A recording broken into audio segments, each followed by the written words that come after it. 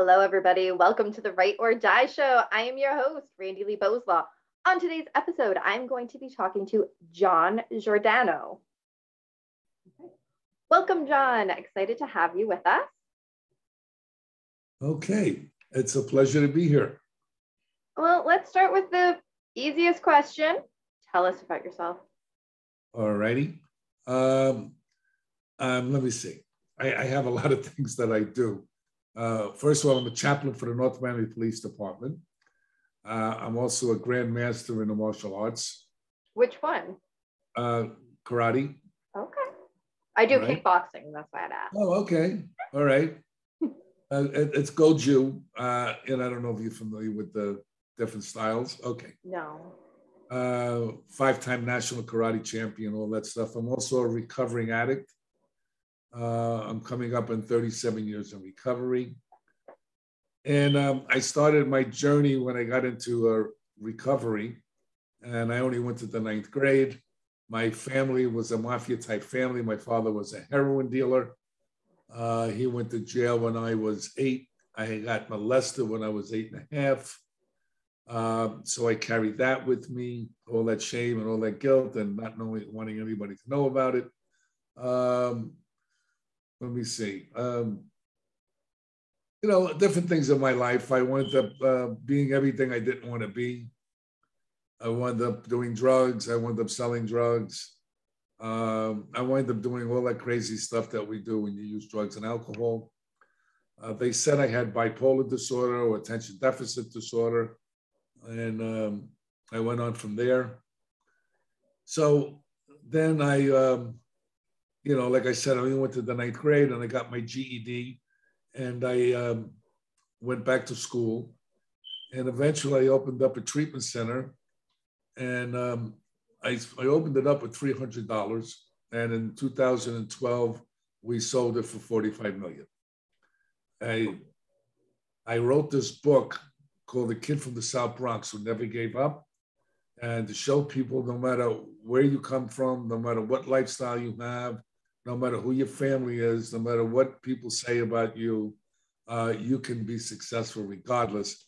And this is the book. It's called The Kid from the South Bronx Who Never Gave Up. And it's there to motivate people, to show them no matter what life throws at you, you can overcome. That's awesome. So let's go back and talk about first, because this sounds like it happened first. You were 8.5, and you're talking about the shame, not wanting people to know. Totally understandable. How did you come to be able to talk to people about that? When I got into recovery, and that was at 37 years old. Okay. So you held that shame for a long time. Yes. And yes. What did holding on to that shame do to you? Well, it's very confusing for people that are sexually abused. What happens is this: while you're getting sexually abused, you may feel good, okay, with what they're doing, just for a split second. And, even though, you don't want to do that, you feel bad, you feel all these other, but if somebody's touching something that's can excite you, for that moment in time, you can feel good. Then you can feel the guilt that maybe it's my fault and, all the things that go with that. And then you get, I thought I had an evil inside of me. So I went to a priest and asked him to get this evil out of me. And he says, all right, John, go to 5 Hail Marys, 10 Our Fathers, you'll be fine. So that didn't work very well, by the way. No, I couldn't imagine it would. No. But going to treatment and going to therapy about all these different things and getting to understand it was not my fault, and getting to understand that it was just normal to feel these feelings and these emotions, I was able to now talk about it it doesn't have power over me at all. That's beautiful. And I love how you said that. It doesn't have power over me anymore. And okay, slightly off topic. My favorite movie is Labyrinth. I don't know if you've ever seen it, but for those who have, it's amazing. And one of the last lines in the movie, as she's telling the Goblin King, I want my brother back, whatever, one of the last lines is, you have no power over me.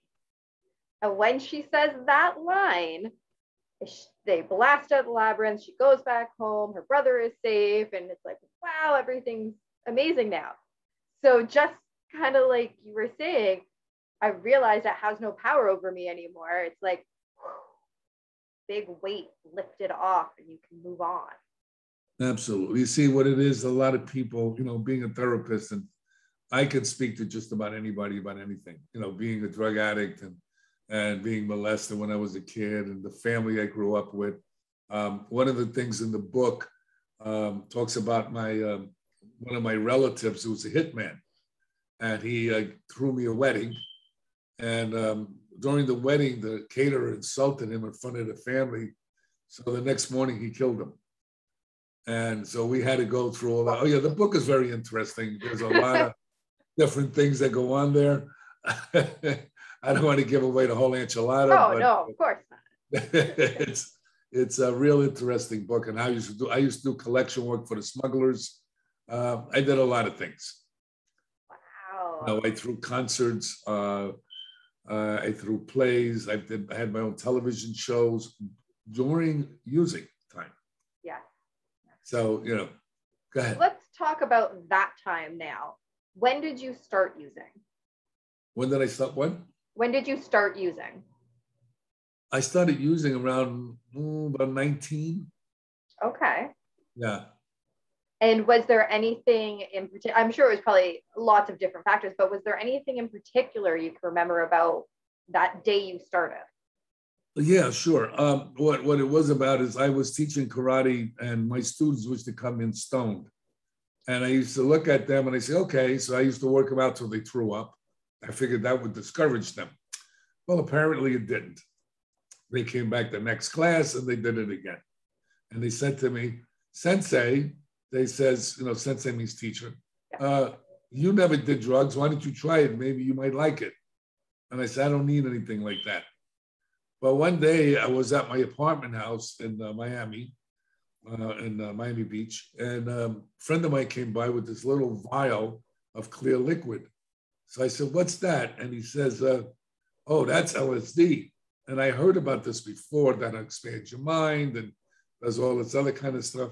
I said, well, let me see. So I took the bottle and I drank it. And the guy freaked out. He said, that was 5 hits. In other words, for 5 people. Oh my goodness. Yes. And that was your first time having it. That was the first time doing anything. All right. And anyway, I went on a trip for about 4 days, 3 to 4 days, day and night. And then from there on in, I started to go do the typical thing. I was doing psychedelics for a while, and then I was doing pot, and then I was doing different pills, and then I was doing cocaine.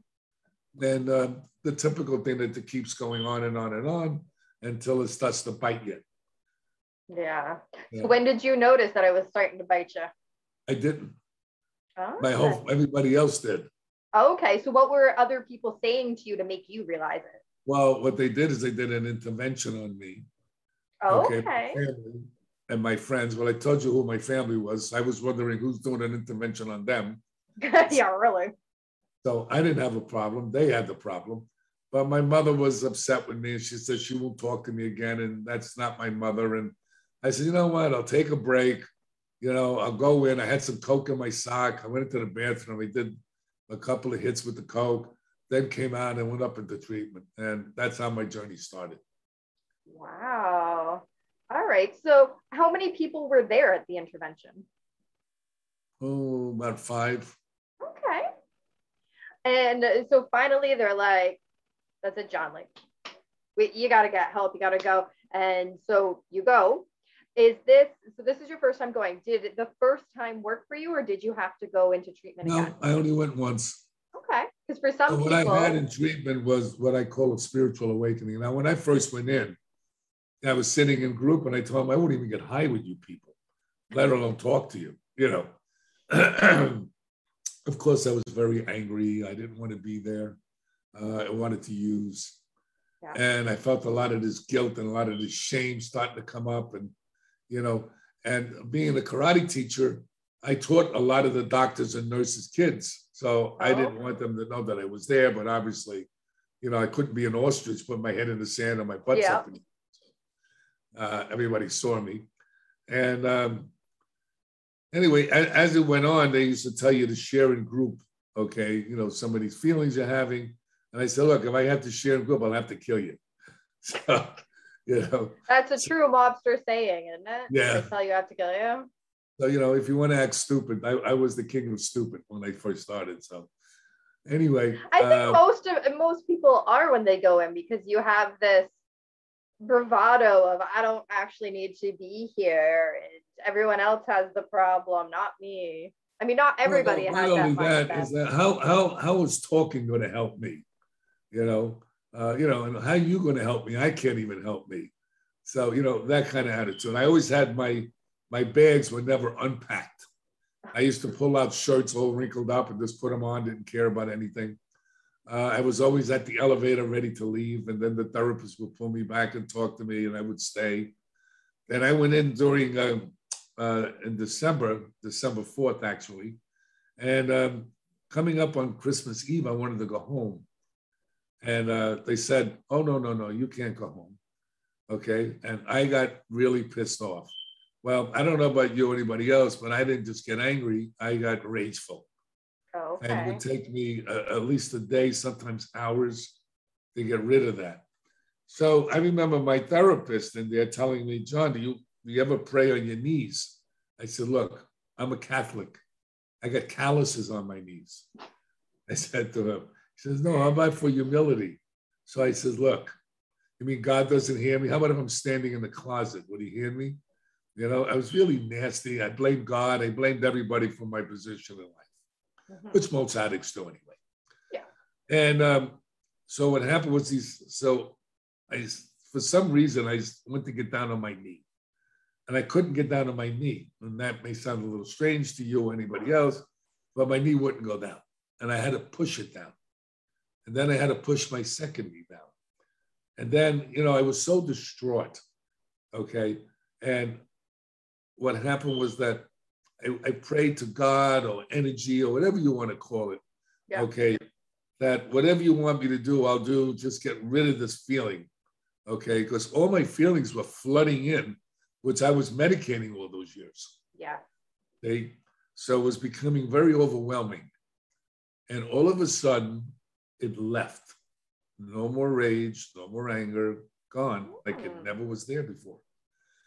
Well, I don't know about anybody else, but that never happened to me. So I tried to get it back. Oh. It wouldn't come back. Okay, so why did you try to get it back? Well, because I was sick and suffering and I couldn't believe that it was gone. Oh, I didn't even trust the fact that it happened. Oh, okay. So that was my spiritual awakening in treatment. Okay. And basically from then on in, I started to change. And then one day I think it's about the third week of treatment, they do a thing called exiting. In other words, where the nurses, the doctors, and the therapists all sit in a room, and you go in there, and they let you know if you're going to need more time or, you know, how you're doing and stuff like that. So anyway, I'm sitting in the room with everybody, and everybody's going, oh, John's doing so much better. The therapist said, yeah, he's following directions, he's sharing in group, you know. And the head doctor, this woman, turned around and looked at me and said, he's full of shit.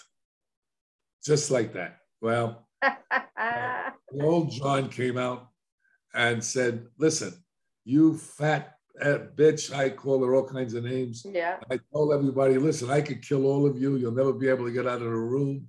Oh, yeah. Crazy stuff. Right? So the doctor said to me, John, we only want to help you. And all of a sudden, I started to cry hysterical, and I ran out of the room. And that was one of the major turning points in my treatment. Wow. That's really an amazing story, especially so what really got to me right there is when you said that the doctor said to you, we just want to help you. So I know someone, I don't want to make it known who this person is, but they will know who I'm talking about, and people close to me will know who I'm talking about. So there's this person that I know, and he is still very much an addict. and we were trying to help him as best we could, kind of like what you were saying with your family, doing an intervention. And the one time we did not a full intervention, but we did a form. So I'm in Canada, and what we can do is form a person if they are not mentally able to take care of themselves. So you had to go to the courthouse, write out why, and then take it to the police station. And the police take them. It's not an actual arrest, but they take them to the psychiatric ward in the hospital. So we were trying to get this person formed, and I can remember standing there. So it was not that long ago, a couple months. So it was nice out. Standing outside, the police had just pulled up to the house. They're there, and he starts kind of freaking out, going, no, I don't want to go. I don't want to go. And the police are going, no, we're just taking you to the hospital. You're not going to jail. But I don't like the hospital. I don't like doctors. I don't like them. I don't want to go. And there was me and two other people there that were saying, no, they just want to help you. But in his mind, which was still very much messed up, it was, no, they're not going to help me. No, I can't go. And they just want to help you. So when you were saying that, it really brought me back to that moment where we're all saying, yeah, but they just want to help you. We just want to help you. We just want you to be okay. So it's truth, is that people just want to help you. They do care about you. But in that moment of, I don't even know how to describe, but in that moment, it's hard to recognize that what they're saying is the truth, and you can trust them to help you. It can be very difficult. Well, addicts don't believe anybody because they don't believe themselves. Because we always say we're going to do this, going to do that, and we don't do it. I'm going to quit, we don't quit. So what happens is a lot of times they're in denial. They don't believe they have a problem. Yeah. Even if they knew they had a problem, they don't want you to know they have a problem, even though you know they have a problem. Yes. So, yes. I can remember him saying, let's not all have a problem. And we're like, yeah, you do. So, those are the things that occur. I've been treating addicts and alcoholics now for 35 years. Let's talk about how you got into that. Okay. So first, how long were you actually in that treatment place? 6 weeks. Okay. So after that next 3-week batch, you were able to go home. Yeah, after the 6 weeks, I was able to go home. Then it was aftercare. Okay, what did aftercare look like? Aftercare was once a week. You go to group therapy, and also I had a therapist, so I worked with a therapist also. Okay. And how long did aftercare last? Well, it was only supposed to be for like 6 months. I went for 1.5 years. Okay. They had to throw me out. So you didn't want to leave? No. And what was your reasoning for not wanting to stop that? Well, because I felt like there was a place that I could let go of all these feelings I had, plus going to a therapist. Yeah. I really wanted to get well. I was tired of doing what I was doing, but I was married to a woman who was also still using. And I was told not to make any major decisions for the first year. So I went through all this, and then after a while I said, this is not working. Mm-hmm. Okay. And I got divorced, and I winded up, she had the house, she had the car, she had everything. And I wound up living in a hotel room, I was homeless actually. Yeah. And a friend of mine lent me a room in his hotel. And my kids used to come, and we all used to sit and cry. And he used to say, Daddy, what are you doing here? And I was saying to myself, this is recovery, this sucks. This is terrible, But I kept going to the meetings. I kept doing what I was supposed to do. And I always used to complain and say, listen, this is terrible. When is it going to get better? So the first thing they asked me was, did you use today? I said, no. They said, well, it already got better. Ah, truth. Yes. Right. So I kept going. And then I went and got my GED, and I did all the things that I had to do. And, there's a whole other story with different treatment centers that I opened up. And, mm-hmm. When you read the book, you see it's a whole storyline with a whole I'm sure it is. So what made you want to open a treatment place? Well, I wanted to help people. Okay. See, I was helping people with karate. I was teaching in Liberty City in Overtown, was the Black community. And I helped a lot of the kids there. And even though I was using, I was still trying to help people. Yeah. So I just transitioned to not using and helping people and going and becoming a therapist and going from there. That's pretty awesome. So you got your GED. How did that feel when you got your GED? Well, it was really funny because when I went and to go to take the class, because you had to, at the time, if you wanted to be a therapist, you have to have at least a GED. Now it's a master's degree. Yeah. You know, remember now, this is 30 something years ago. So I go in, I walk in, and the proctor, she had, not the proctor, the woman behind the desk had her back towards me, and I'm waiting. I'm all nervous, of course.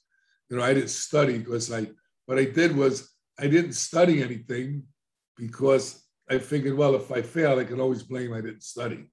So I was sabotaging myself before I even went in. Yep.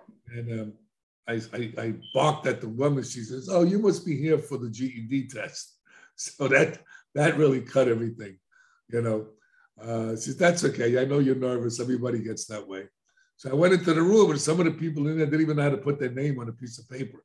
So I said to myself, "Well, if they're there, I think I could do okay." And I took the test, but you know, I never had algebra. I never had any of that in school. I didn't go to school for 25 years. And 2 weeks later, after the test, I got the mail. I opened up the mail and I passed. Well, I was in shock that I passed. Did you really think you were failing? Yeah, I guessed that most of the things. I guessed that. You know, well, I guess I had good guessing. So I got that. Then I went to the Addiction Training Institute. You have to have 300 hours of schooling and 6,000 hours of supervision. Okay. So then I did all that, and here I am. That is wonderful. And okay, so that was a long time ago now. So you built up this treatment center. You sold it 2012, I think it was. I'm sorry? You sold the treatment places in 2012, right? Yeah, 2012. Yeah. So then what have you done since 2012? Oh, I did a lot of things. Well, first of all, I lecture all over the world on addiction and alternative medicine. I'm one of the leading experts on alternative medicine for addiction and mental. Wow. And so what are some of those alternative medicines that you talk about? Oh, we talk about amino acid therapy. We talk about how it upregulates dopamine. I mean, I'm in 77 peer-reviewed medical journals currently. I work with 25 universities, researchers and scientists from 25 universities. I work with a Dr. Ken Blum. He's the geneticist who found the addiction gene. There is an addiction gene. Really? Yeah. And now you can look it up. And so I work with him. I also work with a Dr. Deborah Mash. She's a pioneer in ibogaine plant medicine. I mean, so I lecture about hyperbaric oxygen chambers that helps heal the brain. I work with Dr. Paul Hart, who's a pioneer in hyperbaric medicine. Now, hyperbarics, been around for over 100 years. It was used for the bends when somebody goes down in the ocean very deep and they have to come back up. They have to balance their blood, the nitric oxide in their blood and things like that. But it also heals the brain. And Dr. Hart went to the Senate with Dr. Williamson, and they got them to approve wound healing for diabetics because it also heals wounds. So I talk about that. I talk about acupuncture. We talk about heavy metals. We talk about co-contributing factors to depression and addiction, which most people don't even know. Now, I don't know if you know what dopamine and serotonin is? Yeah. That's the feel-good drug we manufacture naturally. Yeah. Where do you think it's made in the body? Oh, I know this answer too, but I'm being put on the spot. All I don't know what I put on the spot. I'll give you the answer. All right. It's made in your microbiome or your gut or the flora in your gut. That's where dopamine and serotonin are made. It goes up the vagus nerve, all right, and deposits it into the brain. So if your gut is messed up, all right, guess what? You're going to be messed up. Yeah. And it's so funny that this is now a proven thing, right? Like Yes. there's been studies and research, because I remember when I was little, my mom always used to go on and on about how if there's certain things in your food and your stomach is hurt, then obviously you're not going to feel good. She never necessarily said like depression and all those specific terms, but she always would go on about your food and your gut and your mood. That's right. So my mom was on to something. And then what causes, may cause some depression and anxiety. You have leaky gut syndrome, H. pylori infection. You can be hypoglycemic. You can have a low thyroid. You can have a closed head injury, which gives you depression, anxiety, and possibly suicidal ideation and behavioral problems. So there are a host of medical conditions, not just psychological conditions, that can contribute to depression, anxiety, and addiction. We're looking at only a psychological model when people go to treatment. Yeah. And they guess giving medications. Okay, oh, take 2 of these, take 3 of those. Oh, that doesn't work. Let's change the medication, and on and on and on. So it's not that I'm against any I'm for whatever works. Yeah. But let's get to what's really driving this. It's like if you get a headache, you can take an aspirin, all right, or a Tylenol. But I want to know, why did I get the headache?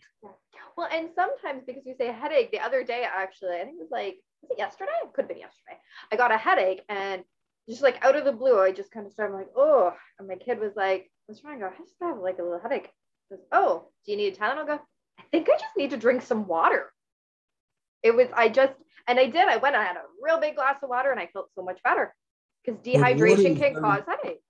Most people and most addicts are volume depleted, which means they don't drink enough water, and nutrient deficient, which means they don't get enough nutrients. Because most of the time people eat processed food, a lot of sugars, okay? And that's why we have a lot of obesity in our country today. It's really interesting. I travel around the world, and I went to China a number of times, and it was very interesting. The first time I went to China, I think it was over 40 years ago. And you need a special visa and all that. And I went there, and they had one car. If you saw a car, you were lucky, because most of the thing was bicycles. Mm-hmm. And if it was a car, it was a state car. Mm-hmm. So then I went about 4 times. And as the years went by, you see all these cars all of a sudden started showing up.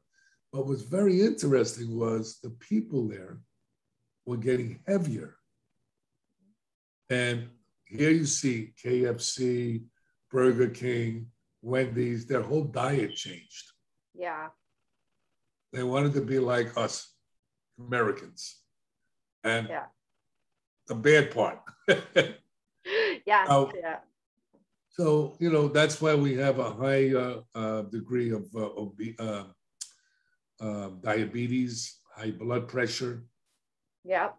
In our country, because our diet is terrible. Yeah, I know. And it starts right from that young age. And I'm trying to break the cycle with my kid, because when I was little, it was always, oh, you did good on this school test. Here, have a candy bar. Oh, you cleaned your room and it looks great. Here's a candy bar, right? Let's go to McDonald's. This is your special treat. And food, specifically junk food, was always the reward.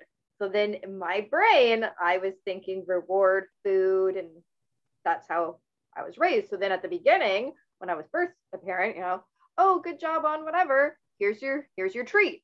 Now I'm trying to make those treats more like, let's play a game together, or I don't know, something that's not food related, because food should never be a reward, especially when it comes to junk food. That's just my opinion. Well, we use food, to medicate ourselves with also, because you have to understand, carbs raises serotonin, and that's what we do.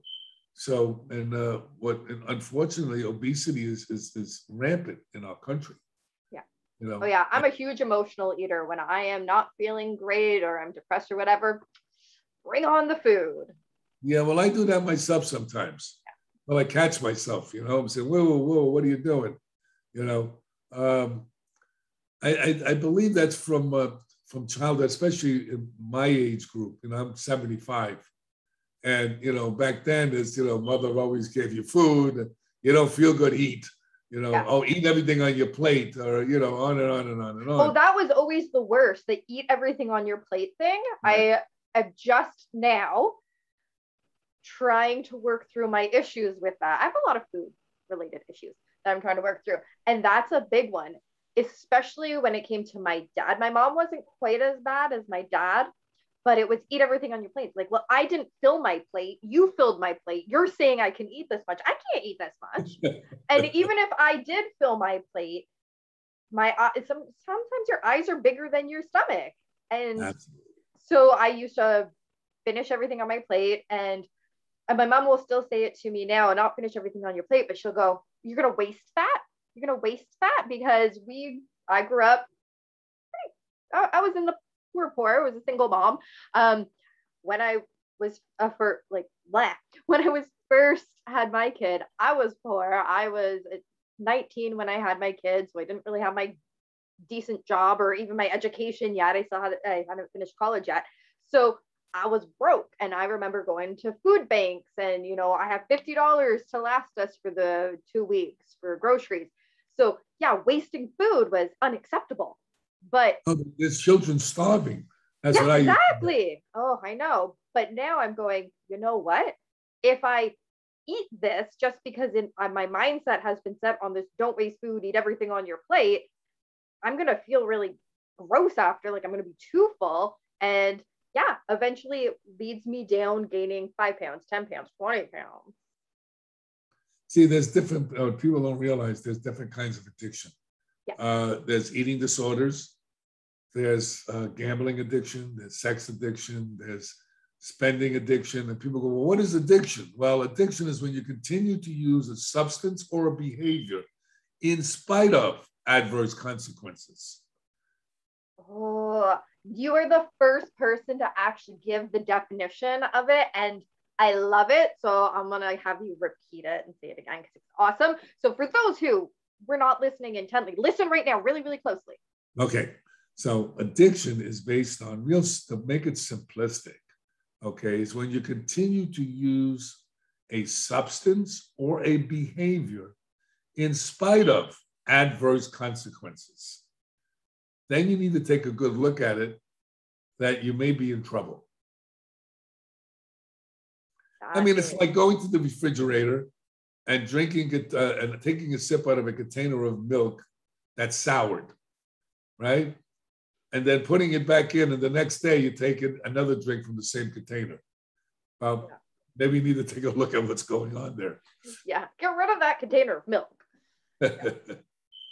All right. So what are two of the best coping strategies that you have found that work for you specifically? Well, the ones that I found works for most people.